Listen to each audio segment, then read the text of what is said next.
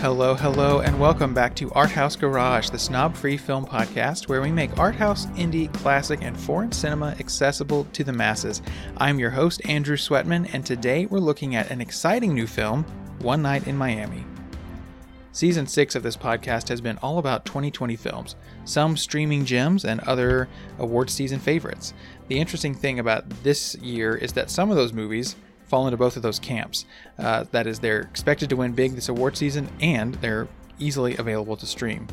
That's the case with today's film, which hit theaters on Christmas Day, but will be streaming just a couple weeks later on Amazon Prime on January 15th. You may be familiar with Regina King from her acting. She won an Oscar for her part in If Beale Street Could Talk, and she recently starred in the incredible Watchmen series on HBO.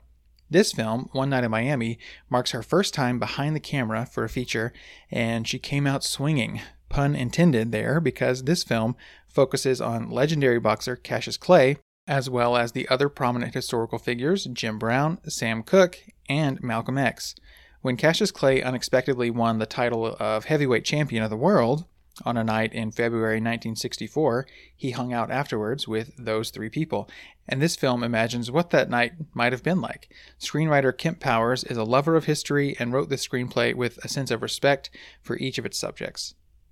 I'm joined again by film podcaster and programmer of the Arkansas Times film series, Omaya Jones. If you're not familiar with Omaya, he's appeared on this podcast many times and is just amazingly knowledgeable and insightful about movies, so it's always a treat when he can come by. Welcome back to the podcast, Omaya Jones. How are you? I'm doing well. How are you doing? I'm doing very well. Staying sane in quarantine. Are you? As best as possible. In quarantine, it's just been a weird period because I never really stopped working. I can do a lot of work over the phone. I also have an opportunity to go outside at least once a day because I have to walk my dogs and things like that. So I haven't experienced the same claustrophobia I think that a lot of people have. Yeah, I think that too. I'm kind of a homebody anyway, so like there's a part of me, like obviously I wish I could go to movie theaters and not have to wear a mask when I go places, but there is a part of me that's like, more home time, all right, sounds good. But also I have children and it's exhausting because we're homeschooling now, which I love and I'm enjoying, but I'm getting lots of good family time, but also I don't have as much me time as I used to, but that's okay. Anyways, I was going to ask you, what have you been watching lately? Yeah, so lately I've been watching a bunch of different stuff. There was a period of time when I kind of got away from watching things as much as I had been earlier in quarantine. Yeah. But the past couple of weeks, I have dived into Steve McQueen's Small Axe series that's been on Amazon, and I've seen 3 of those. Nice. And everyone, like all the hype around Lovers Rock is real. Everyone should watch that immediately. They're all worth watching. Some of them are fictional. Some of them are historical. So it's just like a really fascinating series of things. Last night I watched, or to back up, like this week I've watched 3 things. Last night I watched The African Queen, which I think might have been Bogart's last movie, not one of his last films. And then 2 of the movies that I've watched this week were both Sound of Metal. So nice. I watched it Monday and then I watched it again last night. Nice. So that's at the top of my list to watch probably next. I'm going to maybe tonight or tomorrow try to watch that. It's highly recommended. I want people, it's streaming on Amazon Prime, and I had seen some hype around it and I didn't know anything about it going in, except that if you look at the cover image, it's a shirtless guy playing drums. And so I knew, metal was like a reference to the music or something, but it's so much more than that. But I want people to kind of go in cold because I think that's the best way. The lead actor Riz Ahmed was on Fresh Air this week. So after you see it, that's an interview you can check out. He's also been in a bunch of other stuff. Like he's been in Girls. He was in. Yeah, I knew his name. I recognized his name for sure. I'm going to pull up. Go ahead though. Yeah. I'm trying to think what else he's in, but he's been around for a while. It kind of reminds me of, like, I hope he kind of breaks out, and it kind of reminds me of, if you remember way back when the Ryan Reynolds Green Lantern came out. I don't know if you saw that or not, but one of the actors in that you may or may not recognize was Taika Waititi, and it was before he had kind of broken out. Yeah. So yeah, Riz Ahmed, he was in Venom, Rogue One. Oh yeah, he's in Rogue One, and then I recognize him from Nightcrawler.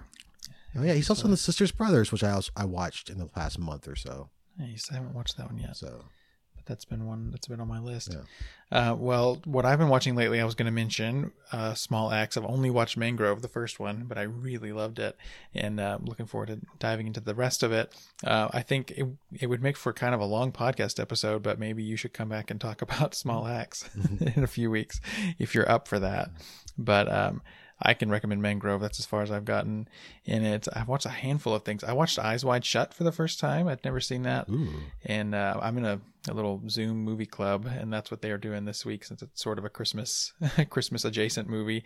And yeah, I really liked it. I'm still kind of processing it, but I knew a lot of the crazy stuff that was in it. So I was able to kind of more focus on, I don't know, the character and like, I don't know, the kind of what it's saying about marriage or what questions it's asking about marriage. I think is interesting. So I'm still working on that. But yeah, I really enjoyed that. I watched the new Steven Soderbergh, Let Them All Talk, which I thought was really like a lovely little movie. It's kind of, small, but it's got really great performances from Meryl Streep and Candice Bergen and I'm trying to think of the other actor. I'm blanking on her name right now, but it's kind of three older women, and then it's got Lucas Hedges in it as well. And yeah, I thought that all well acted and just a really, really well done script and everything. So I'll recommend that. That's on HBO.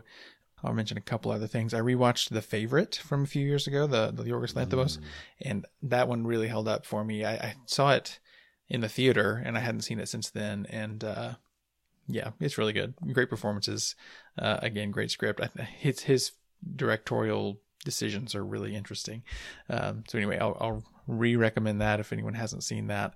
And then I'm still watching through Bergman stuff. I have the Bergman set now, which is exciting, so I can watch all of it. But I'm trying to kind of watch through the major ones and then go back and watch everything. So my next one up was Cries and Whispers, which completely blew me away. So amazing. Yeah, so I'll recommend that as well. Do you have any thoughts on any of those? That's a lot. We haven't done a segment like this in a few weeks, so that's a few weeks worth of stuff for me. Yeah. So the Eyes Wide Shut is the only Kubrick I haven't seen. And so just now I just made the decision that I'm going to rectify that on Christmas Day. I've decided. There you go. Yeah. So, and of course, Tom Cruise is in the news for yelling at some people on set, and it completely justified, Yeah. It's one of the few times there's been a tirade by an actor where the majority of the reaction is positive or in their defense. Yeah. Mm-hmm. Right. Like I haven't seen a lot of people criticizing Tom Cruise for going off on crew people for violating protective COVID protocols. Yeah. Yeah, it's different than like the Christian Bale thing a few years ago where he just freaks out at the light guy for no reason. Yeah, this feels a little more justified. I think it was Variety or something the headline was, "Be honest, you kind of agree with Tom Cruise about this," or something like that. Yeah. I haven't seen the new Soderbergh yet. I'm interested in that. I watched the last one he did. I think it was the last. He does so many things so quickly. Yeah, I haven't it's hard seen to the keep last up. few. But when I saw Meryl's face on it, I was like, yeah, I should watch that. There was a profile or something on him where I think they were talking about the process of editing Unsane. And so, he famously shoots things with iPhones with all of these different filters and technology and things. And he also edits on the go. So like as they're shooting, they're editing. And there was a story where they're at like the wrap party. I think it was for Unsane. And after a few hours or a couple hours into the wrap party, he says like, "Do you guys want to watch a rough cut?"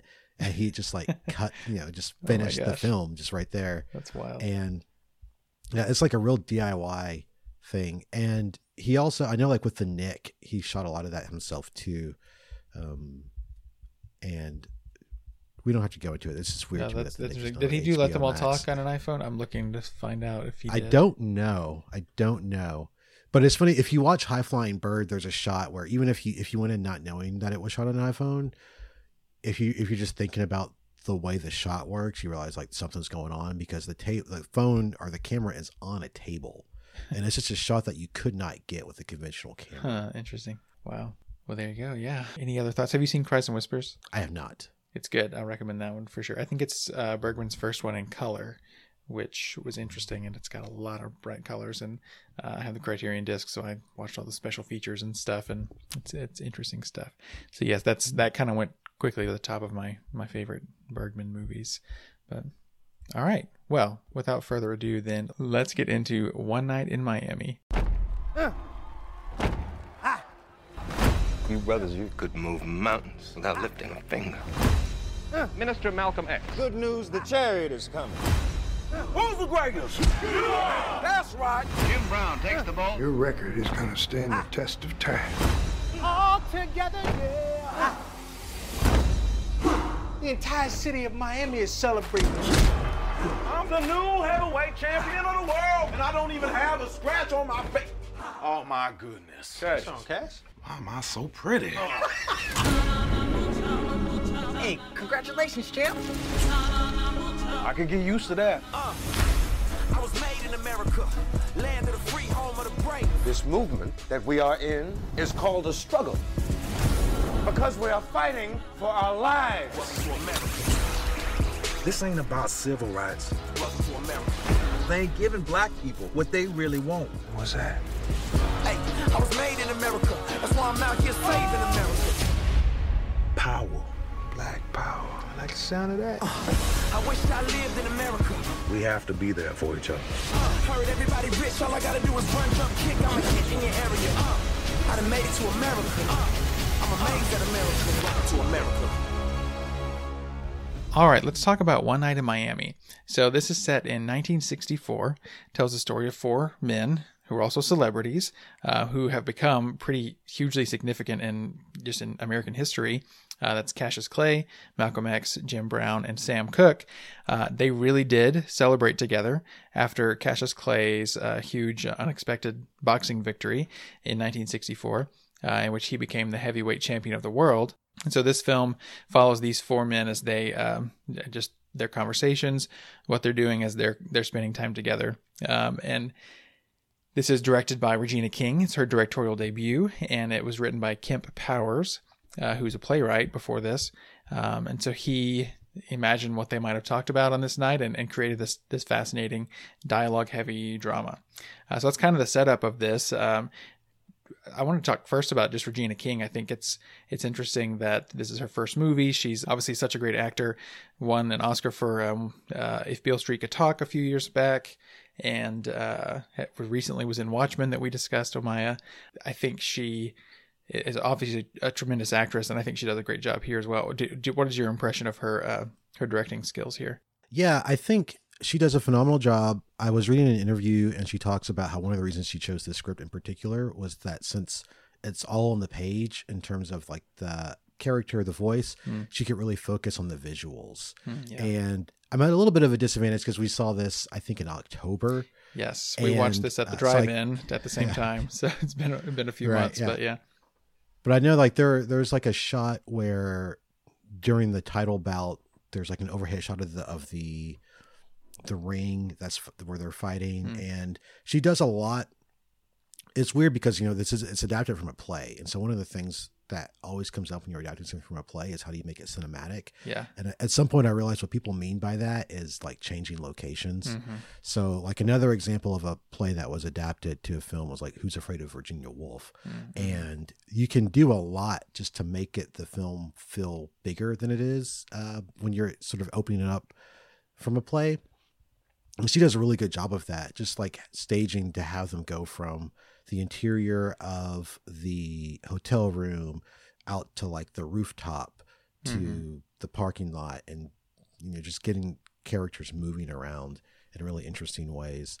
And yeah, it's hard to talk about visually because it's been so long. Yeah, I agree. This is one I definitely wish I had been able to revisit. It's going to be streaming before too long, but yeah, but I agree. I think, as far as like making a stage play feel cinematic, I do think she does a great job. I remember the first time I had a sense of that in a movie was the movie Doubt with Meryl Streep, again, Meryl Streep, and Philip Seymour Hoffman, which I really like that movie, but I did have a sense like this feels kind of stagey, something about the way the dialogue worked, and there's not a ton of locations. I was like, there could have been maybe more done here. I don't want to criticize Doubt, but I think here someone might watch this and have no idea that it was based on a stage play, because I think there is enough variation there. There is obviously a lot in one location in that hotel room. And actually, so I found as I was just researching Kemp Powers, there is a short YouTube clip you can see of the stage production with all different actors, but the set is interesting because it's in the hotel room, and yet above them, like around the edges of the stage, there's like a second floor motel, like outdoors of a motel with all the doors, and like almost like it's looking down into the room, which is interesting. But I can imagine they use that creatively on the stage. But so I thought that was an interesting thing, and maybe that can kind of transition into Kemp Powers, because he wrote this, and at the screening, the Arkansas Cinema Society screening you and I got to go to, there was a Q&A with him afterwards, just like a Zoom recording, but it was really interesting. And he talked about just kind of being a history nerd and feeling a connection to each of these four people, and then kind of one day happening across something that he was reading that these four were together that night, and like there was a mind-blowing revelation for him, and he kind of felt inspired to then kind of imagine what that would be like. He also mentioned, speaking of Regina King again, that he assumed that Regina King would have someone else, kind of adapt it for the screen and take it away from him, basically, and he was okay with that. But then she just kind of was like, no, I want you to do it. And he thought that, he was kind of surprised by that, but impressed. So I thought that makes sense too. And he's been getting other work since then. He's been writing for the latest Star Trek show is, Discovery. I think he's written some episodes there. And then for the upcoming Pixar movie, Soul, he's one of the screenwriters there. So anyway, he seems to be getting a film career started really well with this movie. What's your impression of the script? Yeah, I think the play is interesting in that it is this historical fiction, but the voice of the characters comes through, and I think a lot of that is because a lot of the dialogue is sort of taken from things that they said in other places, or sort of like the gist of things they said in other places. And so you get to see this conversation, this argument that was happening within the Black community play out within these four different perspectives. And I was sort of taken with the idea that, like, oh, the idea for this play came from a paragraph in a book. And I went out and I got the book. It's really? Redemption Song. Mm-hmm. Redemption Song, Muhammad Ali in the Spirit of the 60s. And so, like, it's chapter 1, second paragraph, which picks up after the fight with Sonny Liston. After the fight, Clay chose to forego the usual festivities at one of Miami's luxury hotels and headed instead for the Black Ghetto, where he had made camp during training. He spent a quiet evening in private conversation with Malcolm X, the singer Sam Cooke, and Jim Brown, the great Cleveland Browns running back and an early champion of black rights in sports. The next morning, after breakfast with Malcolm, Clay met with the press to confirm the rumors that he was involved with the Nation of Islam. And so, like, the whole play is sort of inspired by that single paragraph. Yeah, that's amazing. It's the whole thing, but it's the book is really about, I think, the context of the times and everything that sort of led up to that, and then everything that how it all played out in the 60s after the fact. And it kind of goes into, well, after that immediately, like, it jumps back to like 1908 and like Joe Louis, and it does a lot of things with the history, but it sort of like just gives the context of the times that led up to the 60s and that revolutionary period. Yeah, no, I agree. So for me, I think this was just really like educational, really enlightening. I think that the American school system doesn't do enough to teach Black history, and so a lot of this was like new information for me. Like, I was aware of who Cassius Clay and Malcolm X were, and Sam Cooke, but actually Jim Brown, I probably couldn't have told you, before watching this, who that was, or having looked it up. But for me, this was a good like a primer for these four people, and like a jumping off point to want to research more about them. Like, immediately after watching this, I got on Wikipedia. I was like reading all about all of them. Like, wow, I never knew all this stuff. So I just knew, like, Muhammad Ali is, the greatest boxer of all time, and I knew a bit about Malcolm X, but I certainly didn't know anything about their characters, and that's exactly what this movie tries to depict, is like, who are these people, and kind of yeah, I think again, imagining kind of how did they possibly interact, and yeah, well, it, as you're saying, brings in so much context about the past and looking kind of towards the future too. And it feels, and this is like an overused word, but it feels so timely, like to just the conversation, the national conversation that has grown and grown even this year about race relations and stuff. So yeah, I really, really like this movie a lot. I think well acted across the board. And then one other thing I wanted to mention too about Kim Powers was that he said something about he misses when movies could just be about people talking. And that's kind of what this movie is. And I thought that was a nice little quote from him about like there is a plot to this movie, but it's kind of slender and it's mostly just fleshed out in the things they're saying and the performances. And with that in mind, I thought we might just kind of talk through each of the 4 characters and performances and the actors who play them, and kind of break down and even like what their viewpoint is in the movie and kind of how that plays out. Because I think it's a really interesting, for me, that's what this movie is mostly, is the meat of what they're talking about. So first up, sure. I thought we might talk about Cassius Clay. So this is right before he changed his name to Muhammad Ali as he joins the Nation of Islam. But so we meet him at the beginning, and I think it's interesting. It kind of depicts him as he's very young, and he's like he's really funny and charming, and he's almost portrayed a little bit as like impressionable. But he's played by Eli Goree, who he was also part of the Q&A, and this is super interesting, is that he has been obsessed with Muhammad Ali for a long time, this actor Eli Goree, and he actually prepared to play him in something else and didn't get the part. I can't remember all the details there, but he had always been told that he bore a resemblance to him, and as an actor he thought, one day I'll play Cassius Clay in something, and like put a lot of effort into learning that and developing that. Then didn't get that part, but said to himself, I can still use this. Something else will come up, and this is what came up. So I thought that was a cool kind of full circle story, and he's so great in this. I think most of the funny moments come from him. Probably he's sort of the comedic relief. But yeah, so he is kind of getting. There's some almost a battle over his soul or something, as Malcolm X is wanting him to convert to Islam, and some of the other characters are telling him, you don't need to do that, that's not worth your time. But yeah, it's an interesting thing. What did you think about his character? I thought he did a really good job with sort of the cadence, sort of trying to do the voice without it being just like an impersonation. Yeah. And like you said, he was preparing for the role. He was trying to get the role of Malcolm X in a movie that was supposed to be directed by Ang Lee that I guess never got made. And when he didn't get the part, he just knew that like it would, he would have an opportunity to do it someday. So yeah, he kept working on it. And I think that seemed like that never happens. Yeah. I feel like it's wild. And I haven't seen Michael Mann's Ali film. I don't know how he compares to Will Smith, but I thought that it was like very convincing to me. Yeah. And Muhammad Ali is an interesting figure. Or I guess I don't know if I should call him Cassius Clay, because in the film he's not Muhammad Ali yet. Right. Mm-hmm.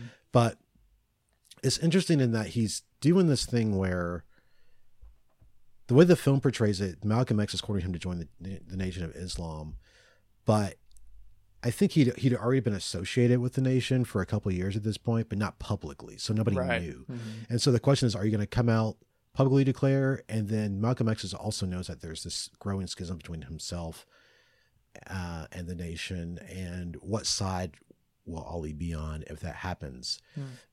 But Ali doesn't want necessarily to be this publicly political figure. Yeah. And it's interesting to me that in the sound clip or in the press conference that happens the next day, where he does come out publicly as a member of the Nation of Islam, he says some things that are kind of reminiscent to me of like Charles Barkley in the 90s saying, I'm not a role model. Mm-hmm. But he's like this fiercely independent figure who just wants to do things his way and be like not necessarily a part of this thing. And what's interesting is that Muhammad Ali becomes, regardless of whether or not he wants to be this political figure, he kind of gets dragged into it throughout the decade. Mm-hmm. Yeah, so I think that ends up being kind of the central conflict is between Malcolm X and Sam Cooke, kind of about that kind of thing. It's like, what is the role of a black man in society, a prominent black man in society, to be outspokenly fighting against racial things, and so he's sort of caught in the middle there. And I think you're right, it shows him before the fight. So at the very beginning of this is before the fight, and then we don't actually see the fight. I think maybe we hear, we do see a short amount of the fight. That's right. You mentioned the shot overhead. But then the vast majority is the night after. But before the fight, they go and pray together. And he says something about, I need my insurance policy or something like that. I got to make sure I pray before the fight. And it gives some time to like showing the way the prayer works, and he doesn't get all the steps right, and Malcolm X has to kind of guide him and correct him a little bit. But yeah, it's an interesting thing. It's like showing this really prominent person like at a very early point in their career. But let's talk about Jim Brown next. He again was the one that I think I'd heard his name, and it turns out I'd seen him in acting and things. But he's actually the only one of these four people who's still alive. But he was an NFL player and then became an actor. And so at this point in the movie, he's kind of on the cusp of that decision, where he talks about feeling controlled by the NFL and how he can make so much more money in the movies. And I'd seen him in The Dirty Dozen, was the big one that I remember seeing him in. But have you seen Mars Attacks? I've actually not seen Mars Attacks. No, it's always been one like I should watch that someday. But I saw that he's in that on IMDb. But he's interesting. So it kind of opens with him going to visit someone in his hometown, an older white man, and you see like the complicated relationship there, that this guy's super nice to him, and he's like, oh, you're great at what you do, and is kind of like buttering him up. And then there's some little moment where it's like, oh, I can come inside and do something, and he's like, well, we don't allow black people in our house. And it's just like he's like being very pleasant in his tone, but being obviously very blatantly racist. And it's just kind of showing, I think, the temperature of the time, and how he must have experienced so much of that kind of thing. But yeah, so then it follows him, and I think he and Muhammad Ali have an interesting dynamic, because they are kind of famous in the same way, in a way, something like that. They're kind of younger, and they seem to have, they go off at one point to a liquor store or something like that, and the dynamic they have is a little bit more. It seems like the other two are like more quote unquote serious, and I always want to talk about the kind of the bigger world things. But I had an interesting just feeling that those two had a funny connection there. But yeah, what do you think about Jim Brown? So just from following football, I kind of know Jim Brown's history as the running back of the Cleveland Browns, and he, like a few other athletes like Barry Sanders or someone, retired really before they had to. For a lot of reasons, but yeah, if nothing else, just because football is it's a game that takes a physical toll on your body, and acting is a career that doesn't necessarily do that. Yeah. And he also would have more control. So he seems to me as a character he's like the odd man out in this. Yeah. And even like just flipping through the book, that not that this is based on, but like he doesn't come up that often. Yeah. But he has to. It's like he's in the play because he was there that night. Yeah. And the actor Aldous Hodge, I think, is interesting in that he, he was also in The Invisible Man. Oh yeah, that's right. That's where I've seen him most recently. Yeah, it's like the cop friend. Yeah, as well as Die Hard with a Vengeance, which was his acting debut. Yes. Maya sent me a YouTube clip. I was like, "Guess how this is connected?" And I was like, "What are you talking about?" And it's Aldous Hodge as a little kid in Die Hard 3. That's great. Yeah, but he of the four, he's the one that seems the least conflicted and the most sure of what he wants from his life and from his career. And sort of like he studies Ali in that effort, I think. Yeah, he's probably the voice, the most blatant voice that's like, why would you join the Nation of Islam? Like he's kind of the voice of dissent there for Ali. But yeah, go ahead. Yeah, I'm trying to think, because like there's not, from the other characters, they have moments where they sort of, well, especially from like Cook and Malcolm X, they have moments where they sort of articulate their vision very clearly. Yeah. And I don't remember getting that from Jim Brown. Yeah, he's the one I would, on a rewatch, would want to really key in to see like what's his main role here. But yeah, yeah, I think you're right in saying he's kind of the odd man out of the four. Talking about like the movie industry a little bit, you get a little bit of a glimpse into kind of his struggles and sort of maybe generally the struggles that black men were having, you know, with fame and kind of that dynamic a little bit. But yeah, that's interesting. Well, let's talk about Malcolm X next. He's played by Kingsley Ben-Adir, who I haven't seen in much else, but he's in several other things. He played Barack Obama, actually, in that Showtime special, The Comey Rule, which I watched earlier this year, and I think it's pretty good. And he's barely in it, but he's a pretty good Obama. But obviously, as Malcolm X, he's very outspoken, and he's the one who's courting Cassius Clay, and is the conflict with Sam Cooke about you should be doing more to be outspoken and fight against racism. This is like the struggle of our time, and if you're just benefiting from the systems that are there, then you're not doing enough, and you're part of the problem. This kind of his the general way to articulate where he's coming from. But yeah, so that conflict is much of the conflict of this movie, and leads to some really interesting conversations. And so just those kind of dueling worldviews. And so we can talk about Sam Cooke's half of that in a minute. But yeah, what do you think about Kingsley Ben-Adir's performance here? I think he's a good Malcolm X. I think it probably took me a minute to adjust because in my head I was probably thinking of Denzel Washington. And that's kind of that's a tough thing when you have such an iconic portrayal of an actual person, and then someone else comes along and they're sort of battling against that. But he does, I think, a good job sort of portraying like the conflicted nature of Malcolm X, right? Because Spike Lee's film sort of is like cradle to grave, the entire life of Malcolm X. And this is like pretty much like one section of like the last portion of that movie, and really getting to like dive into where he was at this time and sort of trying to like separate himself from the Nation of Islam, knowing that there are ramifications for that, fearing for his life. This film doesn't go to the point to where we see what happens, how everything plays out, but it takes place on like February 25th, 1964, and Malcolm X was assassinated February 21st, 1965. Yeah, so it's about a year. Like almost exactly a year to the day, or a year before this is when this movie takes place.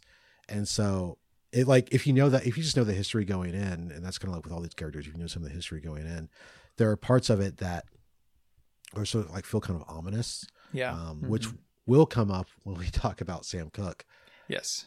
But yeah, I think like, we see him, he's being accompanied by a couple of Nation of Islam bodyguards, one of them played by Lance Reddick, and who seems like very skeptical of Malcolm X and is not, it doesn't seem like he's there to protect him necessarily, as much as he's there to keep an eye on him. Yeah, it's interesting. And then there's the younger one too, who they have a conversation with at one point, and that's an interesting. I actually wrote down some of the dialogue there. This is maybe not exactly right, because I was at the drive-in trying to scribble this down, but he asks Cassius Clay, I think, asks him, or maybe Jim Brown asks him if he likes being a Muslim, and he says, "Yeah, I regret not joining younger." And he talks about what he gets out of it, and he has, "These people have my back all the time, and I'm not alone." And then one of the characters, again, I can't remember who, I think maybe Jim Brown, says, "You don't need religion for that. You could just join a gang." And then someone else says, "What's the damn difference?" And so I thought that was an interesting perspective on just at least one person's experience with the Nation of Islam and kind of why he joined. But yeah, I think so Malcolm X, you're right, it has those moments where he's afraid someone's following him, and there's a moment where he calls home, and yeah, like knowing that. I didn't know exactly how close to his death this took place before watching it, but I knew it was near the end of his life. So there's almost a sense of, he wants to do as much as he can to convince these guys to kind of carry the torch, if he's fearing for his life at this point. So I think that's an interesting level to it. I don't know if you looked up when Sam Cooke died, but wait till we get to Sam Cooke. Yes. Well, let's talk about Sam Cooke. Yeah. So I also did not know any of the controversy around his death, but he actually is the first of these 4 people who died. And for context, Muhammad Ali just died in 2016. Jim Brown is still alive, as we mentioned, and Malcolm X about a year after the events of this movie. And then Sam Cooke, just a few months, from February to December, he was killed. And yeah, so that's an interesting point out too. But his character, I guess backing up, his character is really interesting. He's played by Leslie Odom Jr., who is, I just think he's phenomenal. I know him mostly from Hamilton as Aaron Burr, but he is so good here too. He gets to sing and kind of show off his vocal abilities. But then his kind of counterpoint to Malcolm X's perspective is that he wants to like beat the system in a way, like infiltrate the system that is there as a musician. That's the music industry for him. And so there's a lot of things about it. Malcolm X is telling him you should be more outspoken, you should be fighting more. You're just you just go to clubs that entertain white people. You're just like one of the good ones, quote unquote, in the eyes of white people, and you should be fighting because this is a big problem. And so he has a great speech where he talks about royalties basically, and the Rolling Stones bought a song that he wrote, and so now he says, now when white people buy the song, they are giving black people money, and he's kind of being subversive in that way, and he's saying, I don't want a piece of the pie, I want the recipe. That's one of the quotes there, which I thought was pretty interesting. And I think he talks too about like, I'm winning. I'm beating the system too. If I'm beating them at their own game, it kind of an idea. So yeah, I thought this was an interesting thing, and they argue a lot. Yeah, what did you notice that was ominous here? I'm curious. So it's the use of the song "A Change Is Gonna Come," and one of the things that I like is how it plays with the chronology of events. The way it's portrayed in the movie is that they're in this hotel room. Sam Cooke says, "You know what? I've been working on this song," and then he plays it for them. At least I think I recall that happening in the movie. And then like after that night in Miami, we see Sam Cooke on The Tonight Show starring Johnny Carson, and he performs the song. Yeah. When it actually happened, or the actual order of events is that he wrote and recorded the song in, I think, January of that year of 64, and performed it on February 7th. Wow. So, it plays with the timeline a little bit. Yeah, but it wasn't right in a way that time. It works really well. Mm-hmm. And it may have, as an event, I think among a lot of people, it may have been overshadowed by the fact that 2 days later, the Beatles performed on the Ed Sullivan Show. So interesting. But so he only performed the song live once. And I read this write-up that was on NPR for the 50th anniversary.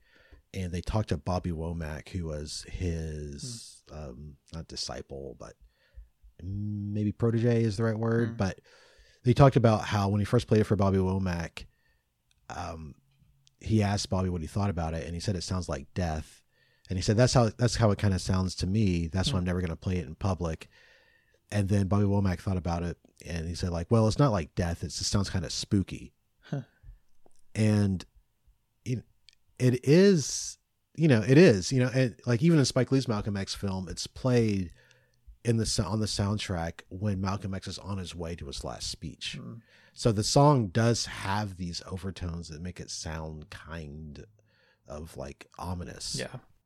Right. And then of course Sam Cooke died in December of 1964. So yeah, less than a year later, he was killed in an incident that it sounds really sort of messy and complicated. I don't know if you've read into it. I just read again the Wikipedia kind of article about it, but it's a very he said she said kind of thing, and black versus white in that context, and it's it seems really shady, basically. Yeah. I mean, it's strange because, well, we don't have to go into the details, but like he was like killed by a hotel manager essentially. Super random, seemingly. Yeah. Yeah, but I think like Leslie Odom Jr. is a phenomenal actor. It has been wonderful to see this, like the number of people whose careers are taken off post Hamilton. Yeah. There's always like there are always these things, like The Wire is another example of something that just responds to the careers of many people, you know, like, and it creates like this, there's like an alumna of people from The Wire, like graduated from The Wire to go on and do a bunch of other things. Hamilton is having a similar effect with a number of people who were in the original cast. And it's been really fun to see that happen. Yeah, I agree. We love Hamilton in my house, and my wife listens to it almost every day. She loves it, so and I love it too. But yeah, hearing he's probably my favorite. I mean, that's a big statement because everyone in Hamilton is so great, but his performance, his songs are among my favorite songs. But yeah, I love seeing that Daveed Diggs is doing so much. Have you seen Blind Spotting, by the way, with Daveed Diggs? I have. That was Blind Spotting was one of the things that I've seen since quarantine that I missed in theaters, and I think it is a really fun movie in the way it plays around with different perspectives and things. You know? Yeah, I really like it, and they're making a TV show, kind of a spin-off show out of it. So I saw him on Instagram about something that they're working on that right now. So anyway, I'll recommend Blind Spotting. But yes. Back to Sam Cooke. But yeah, there's a couple great scenes where he there's a flashback scene once to a concert that I think Malcolm X was there watching it, or one of them was there. Yes, Malcolm X. And basically the sound equipment went out, and he kept the show going with no microphone, and it shows that it's kind of a powerful moment. And Malcolm X is really thinks so highly of him. That's what's so interesting, I think, about it, is like he disagrees fundamentally with the way Sam Cooke handles racial issues, but he thinks really highly of him as a person and as a figure. And he says a few times something like your voice is so powerful, if you would just use it differently, it could be huge. And so I think that's a really interesting part of that. Yeah, well, I would just say like that scene that you reference is a good example of how you can take something like a play and make it really cinematic. Mm-hmm. And it's also, if you watched Lovers Rock, is really reminiscent of something that Steve McQueen does in that film. I haven't watched it yet, but very soon I'm going to. So I'll be watching for that. But another musical thing that's really interesting is I think this is also Malcolm X. Like, I hate that I keep saying I think it was this, but it's been a few months. But who talks about the Bob Dylan song "Blowing in the Wind," and he listens to it. Like, they play it on the radio, I think, and he says something like he kind of talks through some of the lyrics at the beginning of it, and he's talking about the black experience in a way, but this is some white guy on the radio, and I listened to that song as I was kind of preparing for this, and then found out Sam Cooke has a cover version on one of his albums that's streaming. You can go listen to it, and so I thought that was a cool way that maybe Kemp Powers is almost saying, like, possibly here's a fun theory of how the seed could have been planted for Sam Cooke to want to perform this song. Because the Sam Cooke version obviously sounds very different than the Bob Dylan version, but it's pretty cool. That's Blowing in the Wind. Yeah, no, and that apparently really happened. Like, really? Sam Cooke really did. It's referenced in the book. Okay. How Sam Cooke was taken with that song and really thought, like, I should have written that, or like one of us should have written that. Yeah. There's Malcolm has some line about, this is about the oppressed having to work harder to be recognized. And so that's kind of the core idea in the song that really resonates with the experience he's having as a black man. Speaking of Sam Cooke and musical performances, his opening scene. So this is another example of Regina King's, I think, strong direction. He's playing at the Copacabana. Actually, it was kind of cool. It's like a famous club. And he is playing to an all-white audience, which apparently was not uncommon for him. And there's a shot, though, when he's on stage where just the camera angle makes him look really tiny in the frame, and this white crowd is huge in the frame, and it just feels really intimidating. And so I thought that was a cool way to kind of set up his character, that he's fearless in a way, that he's not afraid to go do this, and he sees a strength in that, and that comes out later in the discussion with everyone. So I thought that was another nice directorial touch. Yes. There are a number of scenes before the film starts properly that sets up, I don't know if they're in the play or not, but they kind of open up the film. So we get like little vignettes of each of the four main characters. Yeah. And I'm trying to like the Jim Brown one just like makes an impression. You know, you can't forget that, and Mm-hmm. like just like the way the disappointment in that. I think the Muhammad Ali one, I think he like loses a fight. For Malcolm X, it shows his wife is watching him on TV, and then he comes home. One thing that Sam Cooke says about his kind of the conflict that he and Malcolm X are having, there's a little bit of a conversation between them. He says, don't you think that me commanding my own business destiny is better than just making people mad? It's something along those lines. And then Malcolm X says back to him something about he's too bougie. He says, you bougie people don't understand what's really at stake. Or I think he says bourgeois. He wouldn't have said bougie at that time. He says, you bourgeois people don't understand what's really at stake. That kind of nicely encapsulated the heart of their conflict. Yeah, just really well written. You can kind of tell like Kent Powers has a knack for dialogue as a screenwriter. Obviously, like that's a lot of what I mean as a playwright. But I think that really comes through. Like that really is the strongest thing about this. Is the dialogue is really really well done. Yeah, I mean, I think as a play overall, I just think it's a phenomenally well piece of written work. Mm-hmm. Yeah, you know, I just think it's how much of the dialogue and the debate and the discussions seem to have come just directly from the people themselves. Mm-hmm. Yeah. And so like with Bob Dylan, I'm not going to read the whole paragraph because it's quite long, but you know, it talks about Blowin' in the Wind and how it was covered by a number of different people, including Sam Cooke.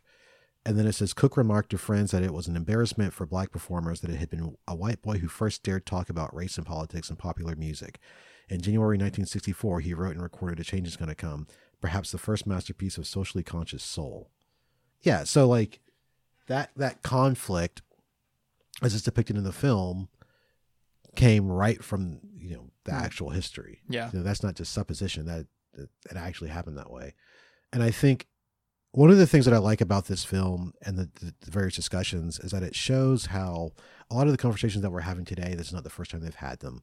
They were doing this in the 60s. And of course, in the 60s, it was coming after things that happened in the 50s and before that, the 30s and the 20s and so on and so forth, you know, for all of time.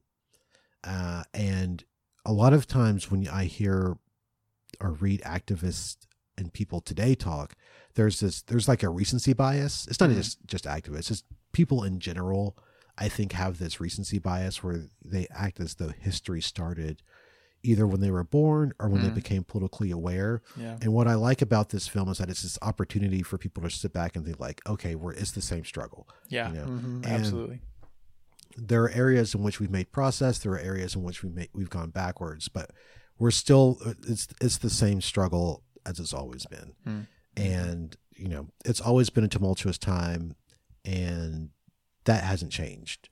Yeah, absolutely. It totally has resonance today. And I think that's one of the just powerful things about either watching older films. I've talked about like watching classic films and why I love it is because it does give that picture of a time period, or watching films that accurately or with just films that depict a previous time with an eye for you know, kind of the spirit of the time and what things were like politically and that kind of thing. It does. I think it can open eyes in a way that can be really powerful, because yeah, you're right. Like I tend to think that things have only been the way they are for a short amount of time, but this just reminds me again, like, yes, this has been this way for a long time.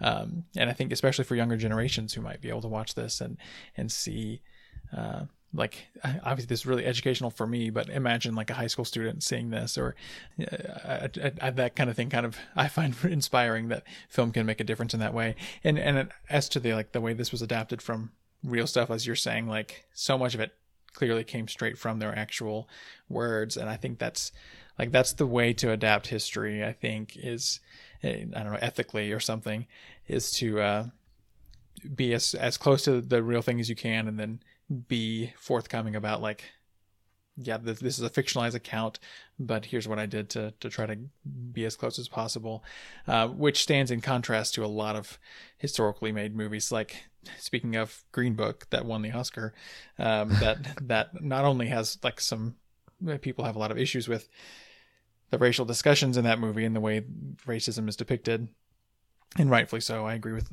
a lot of that, but also that the enormous liberties it takes with history. I've just done a little research around that, and like the family of the character in that is very unhappy with it because it paints him in a very different light than was reality for a story that was created to make white people feel better. Like it's just a whole big mess. But anyway, we don't have to talk about Green Book, but I think that's in such a contrast to this, which someone who, first of all, screenwriter of color, that probably makes a big difference, but has so much respect for the history of this and for the people involved, and is staying so true to it, and yet then offering this artful creative rendition of what this might have been. It's like it's clear that he doesn't expect anyone to believe this is exactly what happened, just in the way it's written. And anyway, I just have a lot of respect for Kemp Powers, and I'm curious to see what he does next. I'm really anxious to watch Soul in a few weeks, as that's gonna stream soon. But anyway, yeah, I really, really like this movie.